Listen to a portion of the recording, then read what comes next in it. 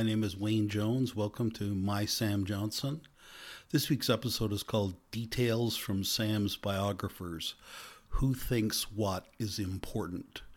And the title derives from as I mentioned, I keep a blog as well having to do with this book that I'm writing. And what I did in the blog entry was to basically take an incident from Sam's life and look at how four out of many biographers, there are scores of biographers of Johnson, how they treated it, just to sort of as a kind of a test to see, not a test, but so much a demonstration of how different people, different biographers judge what's important and what's not important in someone's life. A biography, I think this is just a truism to say, but a biography is necessarily selective. You can't really obviously, perhaps, write everything about everything that happens to a person. Not only would that be unreadable, even if it were possible, but there is something about selection that's important. Not everything is important to telling a story. Even just to take this ridiculous scenario a little further. Let's say someone lived to be 75 and someone was able to document everything they did from 0 to 75. You'd end up with a biography that would be, 500,000 pages long? I'm not quite sure. Not including the endnotes, of course. And, the more you sort of take it and follow it through as a kind of a thought idea, the more you realize how ridiculous it is. And even in cases, of course, there are lots of biographies that are written, the scholarly biographies that are written, or any biography that's written about Sam Johnson now are written by people who never spent a single second in his presence. It's all about researching in archives and looking at other biographies and making conclusions and making selections and all sorts of things like that. So it's taking a whole sort of mountain of messy material and somehow putting it into a readable thing, into something, into a story, I suppose, in a certain way. And I wanted to talk about that a little too, because the thing about biography that I've always found fascinating is that, a biography in a way gives a false idea of what it must have been like for the person at the time. I don't know about you, but I don't feel that my life is being lived according to some pattern, and that you could, at the end, you could write it down and make conclusions, and that this led to this and that sort of thing. So that in a certain way, a biography is a very sanitized or cleaned up version. And in a certain way, I'm talking about either an average or a bad biography, I suppose, or something far from an ideal. In a certain way, a biography basically, establishes a certain pattern or story that the person themselves probably didn't feel was happening in that same way while they were living it. The life recorded is not the same as the life lived. Maybe that's an obvious statement. So you sort of have two opposites in a certain way. One is that the story is too neat, like everything, X led to Y and Y led to Z and Z related back to Q and that sort of thing, where it seems like a very mathematical and designed kind of life. And the other one is one sort of like the one I was talking about, the 500,000 page one, or a poorly written biography where strands of commonalities that happened in a person's life are not drawn together, or where conclusions are not made by the biographer. And I think that's one of the most important things. You sort of have to realize that there's a corpus of material about a person, and you had to select from that. You can't write everything. You can't say everything. Perhaps it's fair to say that you can't have a bias either. Like you can't be, emphasizing a certain part of, say, Sam's life because that's just what you're interested in, and you're interested in proving some obscure theory about Sam in some sort of way. But emphasis is important. And selection is important as well, and those are the things that will sort of come out in any biography that you write. And I think like what the biographer needs to do, and again, this gets back to the whole business of the biography itself probably being very different from the way Sam felt during his life. The biographer needs to draw some conclusions and also sort of put some threads together, like, to see sort of patterns, say, in Sam's life. It sort of reminds me of what you hear about what psychologists and psychiatrists do, where they will have conversations with a person and make them see things that they never quite realized themselves, patterns or things that were super important in their life and that really they didn't realize, that kind of thing. In a certain way, that's what a biographer is doing. I'm not saying that Sam didn't or couldn't have realized these things himself, but a biographer necessarily is doing that. Because you're not working with all the material. You have to take what you have, and if you see a certain sort of pattern, like to take an obvious one with Sam, and it's one that I've mentioned here before, and it's one, frankly, that I intend to focus on in my biography, is his melancholy, his fits of depression, those sorts of things. That's sort of a common pattern throughout virtually all of his life, and that's something that's interesting to pursue. That sort of thing. That what it says about him, how he thought of himself, that sort of thing. In a way, those are things that I'm interested in personally about him. Those are things that I'm interested in personally, kind of about everyone, and including myself. So it's interesting to see this in him, and it's certainly not that Sam didn't realize when he was, being melancholic. He wrote about it a lot. He may not have realized this. This would be interesting. Like, for example, there's a lot of self-flagellation on the part of Sam in many of the things that he writes, where he will be putting himself down, usually in the form, or often sometimes in the form of prayer. Which, just as a side note, whenever you're talking to God, it seems that there's always a little self-flagellation involved. It's like God demands that somehow. But I wonder whether Sam was aware of the fact that he was doing that.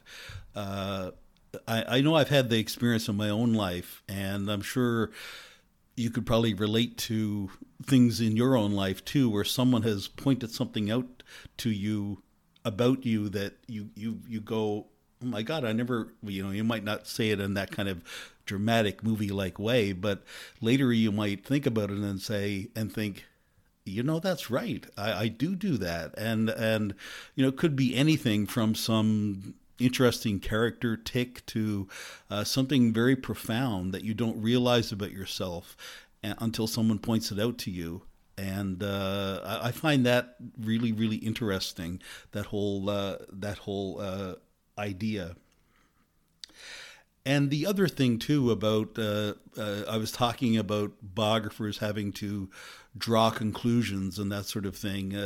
Part of the reason for that is that you can't really write a biography. You could, I suppose, but a biography, a full biography, a biography with kind of heart in it, can't really be just a narrative. It can't be, he did this between this date and this date, and then he got married, and then this happened, and that happened, and that happened, and then he died, kind of thing, with no attempt at all. That's a chronology, basically. That's fair game for a chronology. You can, and in fact, you often see those at the beginnings of biographies. You'll see, and it'll be marked in such a way, chronology, and it'll just give date, this happened, date this happened, date this happened.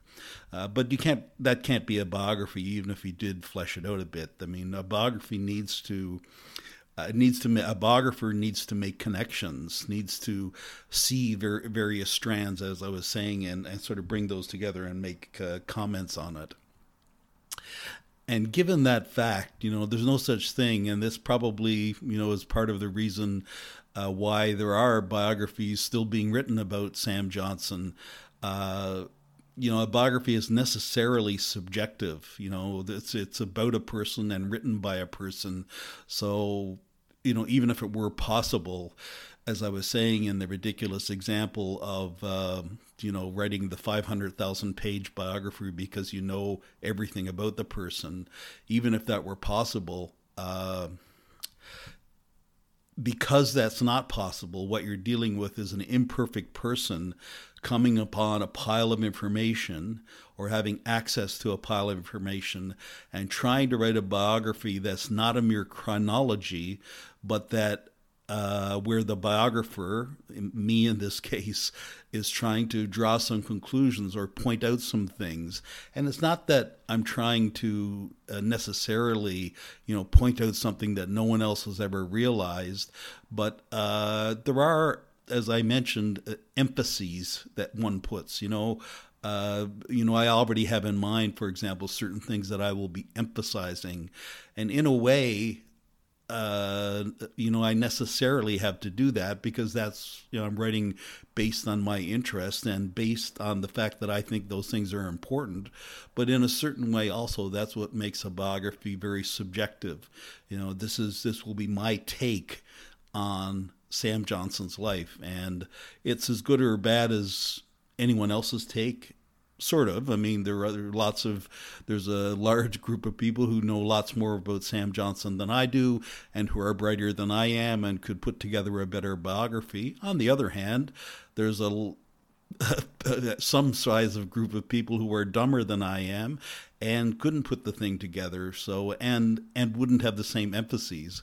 So that's what I think of when I'm writing this biography. And as an example, and just to end off, I wanted to talk about just quickly about two experiences I've had with writing kinds of biographies. One was a very short memoir of myself. Memoir is really too grand a word about it to describe it, but it's a book called Less. And it's basically about what I call personal minimalism. So I wrote this about myself. And I have a tendency towards minimalism. And what I was trying to discover is basically, does my attitude towards minimalism in my physical life, where I have a very minimal domestic space, for example, does that also translate into how I treat people? So that I want, as soon as, and I may even have this line in the book, as soon as people get messy, you throw them out as well, that kind of thing. So I was exploring that idea. And I remember when I was writing that book, which turned out to be a very, very short book of about, 60 pages or so, I had a huge amount of information, a pile of information that basically I had to cut down. And that reminds me a bit of that 500,000 page book I was talking about. I had too much information, or I had more information than I needed to make my point, I suppose. And so I remember that the two big efforts were cut down on the information and organize the thing in a way that makes sense, and that's how I succeeded. And I'm pretty pleased with the way that turned out. Basically, that was many years ago now that I wrote that. And only a couple of years ago, I was the co-author of a biography of a stand-up comedian named Greg Giraldo, and that was a very different effort. I mean, it's generally, it's not a common thing for people, and he had only died, a few years before, kind of thing. When we started, anyway, it took us 4 or 5 years to write the book, but it's not really a common thing to write about stand-up comedians like that. That's not, for others to do that. Often you'll have comedians writing about themselves, and they will get a ghostwriter to help them, this kind of thing. But my co-author and I basically just started from scratch and did the research. Basically, we did a huge amount of interviewing of people, did over 60 interviews, I remember, and did a lot of research online. And I don't mean just poking around on the internet. I mean, looking for authoritative information, that sort of thing. And ended up again with a book that I'm very, very pleased with. And again, it was a case of having way too much information. We had, for example, in just to take the interviews as an example, you have 60 interviews. You have, let's say, 75 hours of information, and more than that, because some of the interviews went on for hours, and some of them were, 25 minutes kind of thing. But you can't put all of that information in, so it's always a case of cutting down. And again, you establish your sort of your narrative, the story that you want to tell, but you really have a lot of information. And the other thing I wanted to say about that too is I've always thought too, especially with the second book, the biography of the comedian, we tried to get certain interviews, and he was a very well respected comedian, and the people you're trying to get interviews with are not, the guys who are, and I mean no disrespect for this because it's a very honorable profession, are not the guys who are, unknown comedians who are doing stand-up in small clubs in small cities. We were trying to get interviews with, the sort of the, I don't want to say top tier, but the better known comedians, and not for cachet purposes. That wasn't the idea. These just happened to be the people that he fraternized with and that could give us some useful information. And we certainly did also interview some stand-up comedians who were unknown to me at the time, who gave us some very, very good information and some very good anecdotes.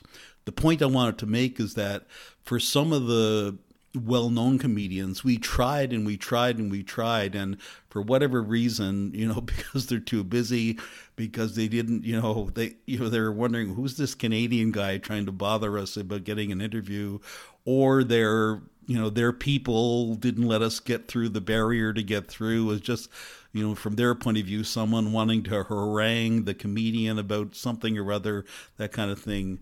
So I always wondered about, there's 2 or 3 choice interviews that we just did not get, and how that might have changed the book a bit, because we would have gotten some extra information that we didn't otherwise. But anyway, I ended up pretty pleased with the whole thing, and so did my co-author. But I'm fascinated by the idea about the amount of information that you can have, that in a sense you want as much as you can get, but once you have all you can get, you have to start cutting it back because it's too much. So I think I'll leave it there for this week. Thanks for listening. This podcast is called My Sam Johnson. That's what the title of the biography will be as well. You can subscribe to this podcast wherever you subscribe to podcasts, or you can go to mysamjohnson.com and get access to it that way. I really appreciate your listening, and I'll talk to you again next week.